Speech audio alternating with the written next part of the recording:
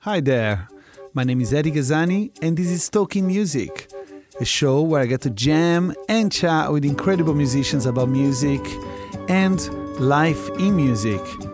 Don't forget to push the follow button so we can trick the algorithm into loving the show. And if you really want to support the project, please go to patreon.com/talkingmusic. Enjoy the show!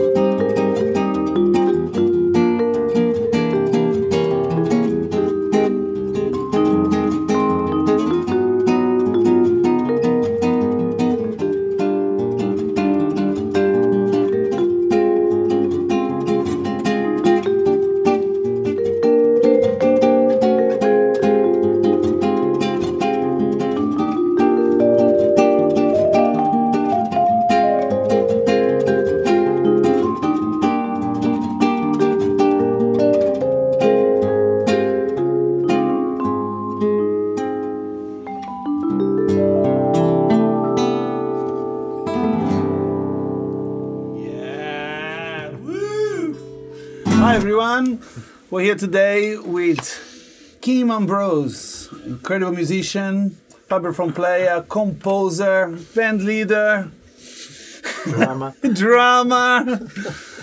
Wow, thanks so much for being here, Kym. Thank you. Thanks beautiful tune. Praia.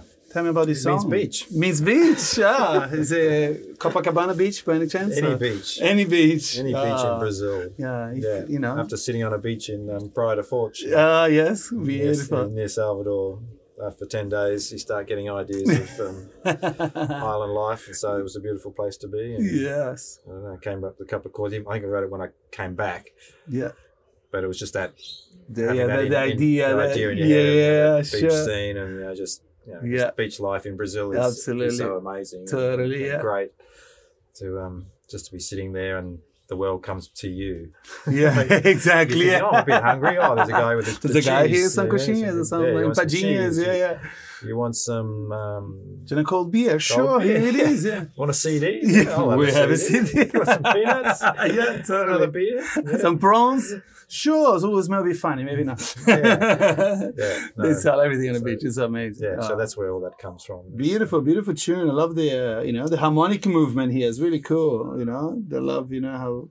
Yeah, I just tried that thing with which great Brazilian composers do that I tried to copy, where they just go anywhere. Yeah. They don't have a particular formula. Sure. Like Joe Bim, he's like Wave, for example, goes through pretty much every key before it finishes. Starts in D minor, ends up D major, goes through F and E flat and everywhere. And you just find a chord and you go, like, I like the next chord, so I'll go to the next chord. Whatever that is, it doesn't have to be a totally. So, it's fascinating. It's very sophisticated. It's like kind of like it's almost an oral tradition. There's a simplicity to it. It's like it just goes there, like so easy, just like sitting on the beach. I hope so. No, gorgeous, really beautiful. Well done. Yeah.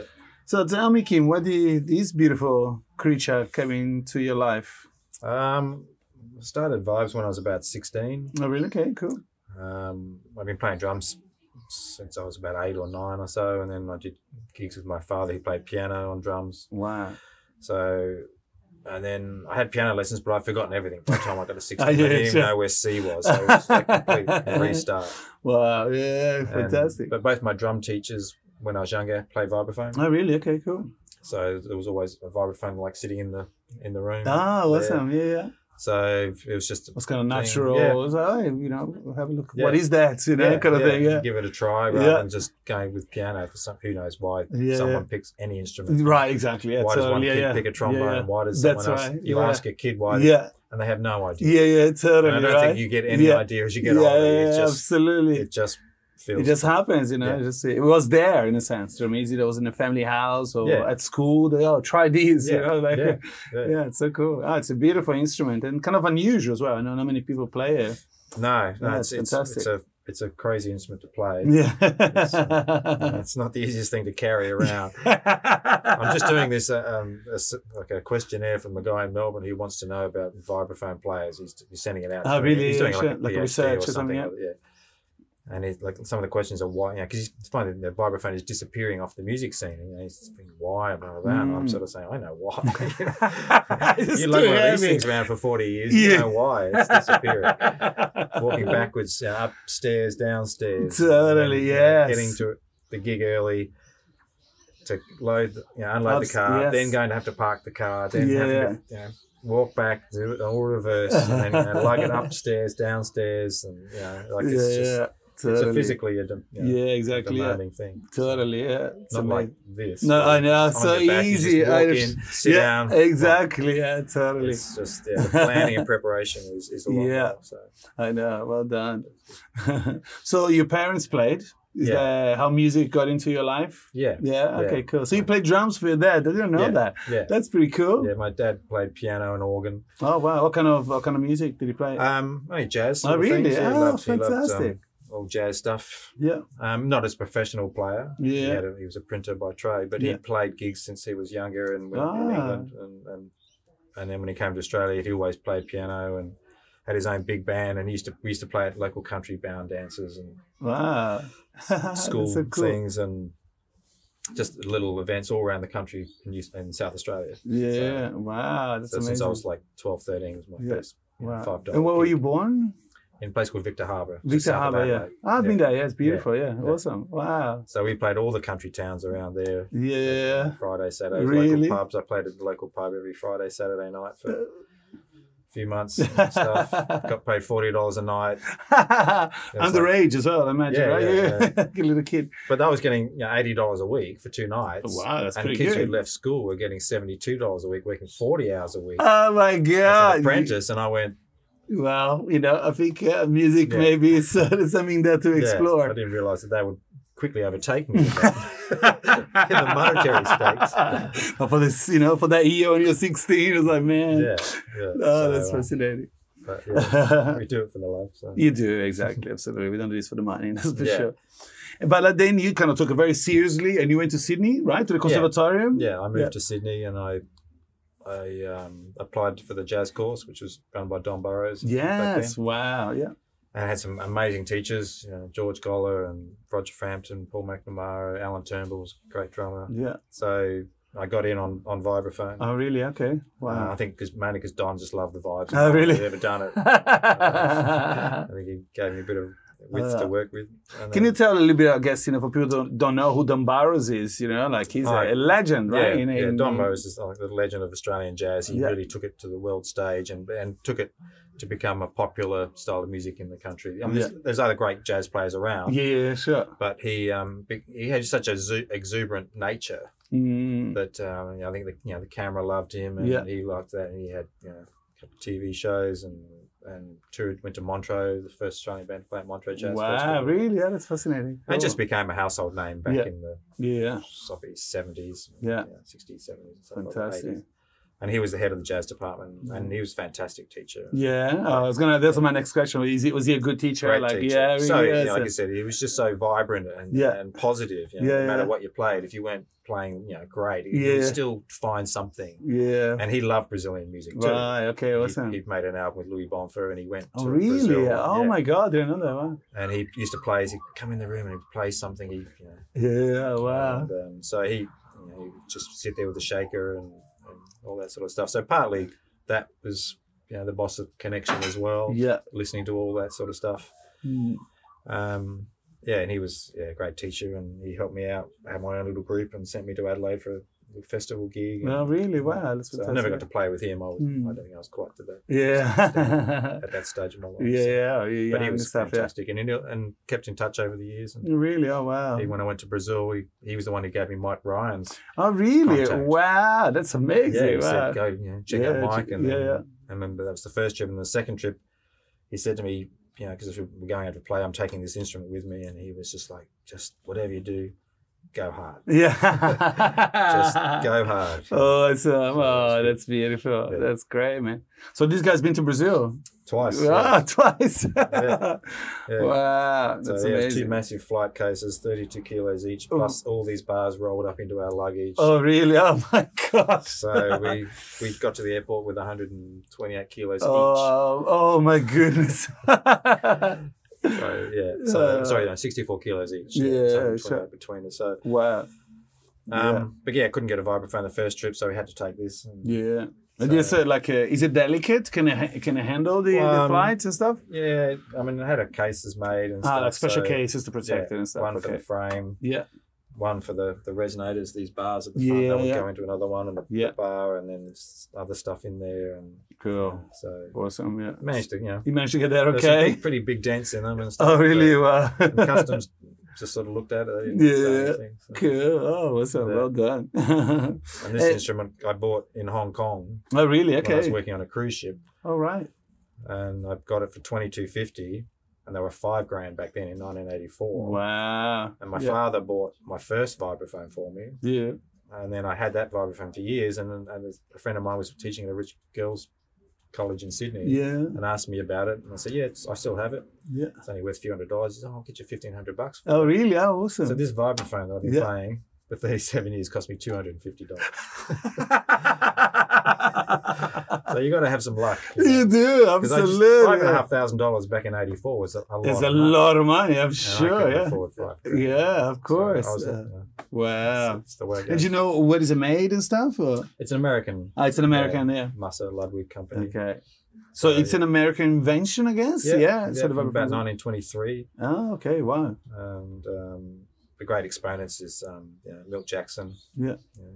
The great one, and Lionel Hampton. They were the two guys that really put it on the map. And then they played single mallets, and then Gary Burton came along and to do the 4 mallet thing. Yeah, sure. Like and he was the pioneer of that sort of style. Yeah. So, and my second vibraphone teacher had studied with Gary Burton. Wow. Okay. And so he knew this style, this technique, and that's how he learned it. So that was a good stepping stone. Yeah, amazing. How cool, man. Fortunate. Yeah, very fortunate. Well done. Yeah.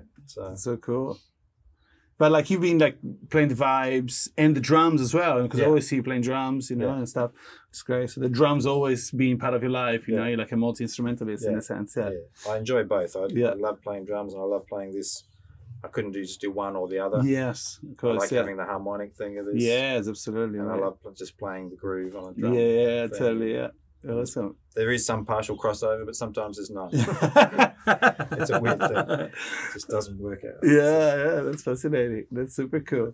But, and what about the love of Brazilian music? Because like you and your wife, Angie West, the great singer, which I had the honor to interview as well. when I first met you guys, you were like the reference of Brazilian music here in in Queensland, in Brisbane, in Australia, I guess. And what did? Because she told me that was because of you that she kind of fell in love with Brazilian music. Well, it's because my parents. My mum played guitar a bit and loved bossa nova. Oh, cool. So she had every Jovium album, nice. Stan Getz, all that sort of stuff, Charlie Bird, sort of things, cool. Astrid, Joao, of course.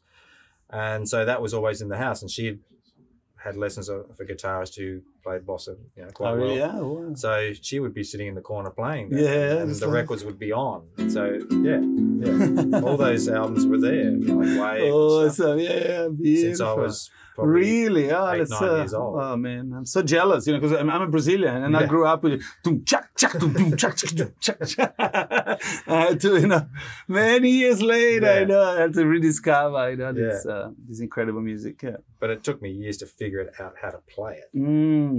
Oh, me too. It's very complex. It is, harmonically, and also to adapt it to this, because first of all I wanted to play it like a guitar, and that didn't work to do that.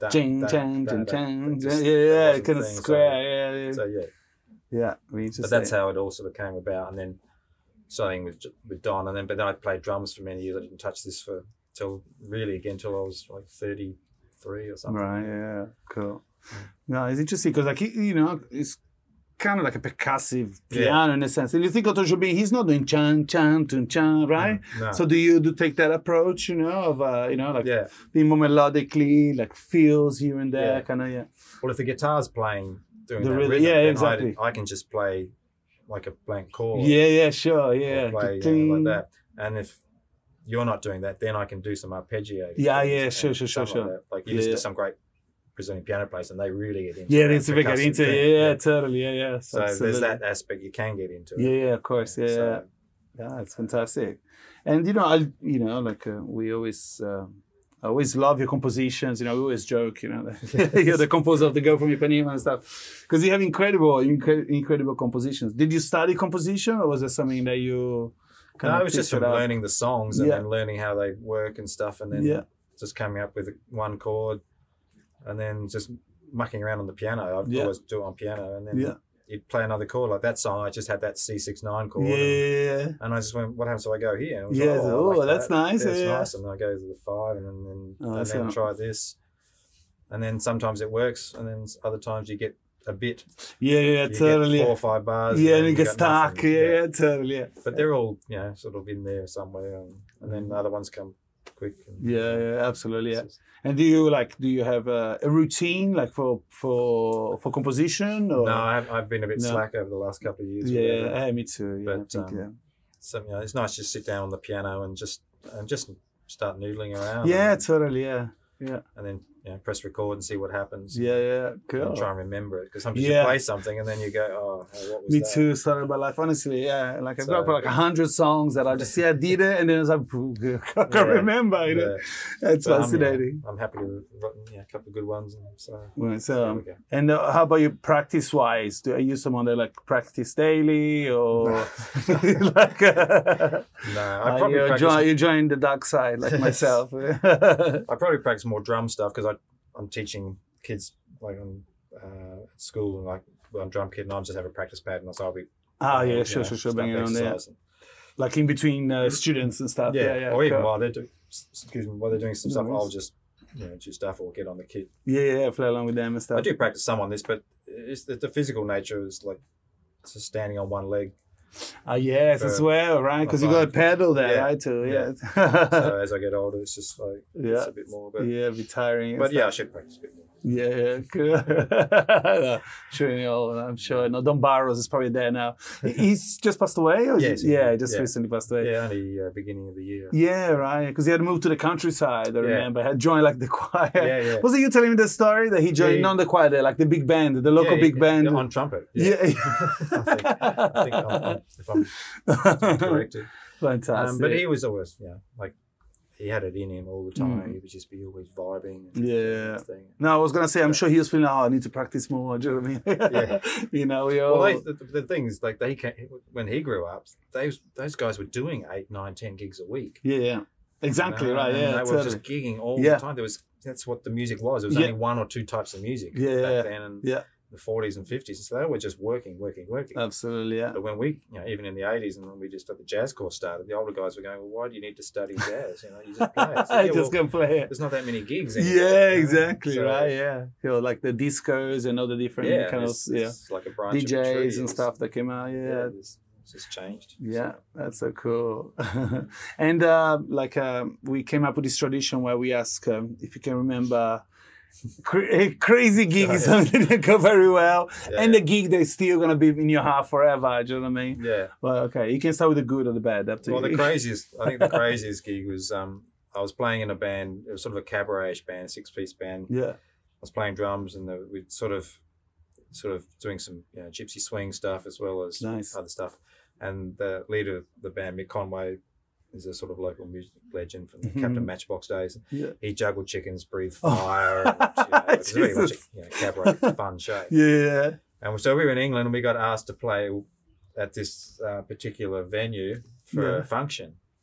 And the venue, so I can actually say that I've played at Wembley Stadium when there's been 80,000 people there. I was in a function room at the time. Well, still playing the Wembley Stadium? For American Gridiron match that was going on. So we played in the function room. There was all the Dallas Cowboys and the Chicago Bears fans, and we were playing. And then, we got to go up into the stadium and watch the game. It was like 80,000 people doing the Mexican wave. Yeah. Wow. And then they had a raffle. You could write your name down on a card and put it into this little wicker basket. Yeah. And the guitarist, he managed to get 2 cards. And so he put his name down twice. And then they said, draw the prize. They gave it to us. Yeah. And so the violinist, he pulls the card out. Oh, of course, and it's the guitarist. And the first prize was two first-class tickets to anywhere in the United States. London. My God, really? So they won. And the reason we knew it was his second card, because we got that in our van when we went back to London. And we pulled out all the tickets, and we found that they had 2 cards. That's fantastic. So they went to New York for a 3-day bender and came back. Oh my God, that's awesome. So yeah, that's a crazy gig for sure. It was a bizarre gig. Oh, that's fantastic. And what's a beautiful one? Something that remains in your heart. You think, I think Andrew's talking about the one at the Bellingen Global Carnival was when we really got to play some great groovy things as well. I was playing some percussion, and the whole place was packing. Just vibing and stuff. Yeah. What's that? And some gigs with another band, Sigourney Weaver too. When it's just sure. This guy's great. Yeah. But even at any gig that's just listening and totally, stuff. It's special. You're right. Yeah. How's the Sigourney Weaver project? Because you're the drummer. It's like a gypsy jazz. Yeah. But with a singer, right? Yeah. And they're doing more original music now, so it's cool. Yeah. They're writing their own stuff, which is fantastic. Cool. Great players. Yeah, great players. Absolutely. Yeah.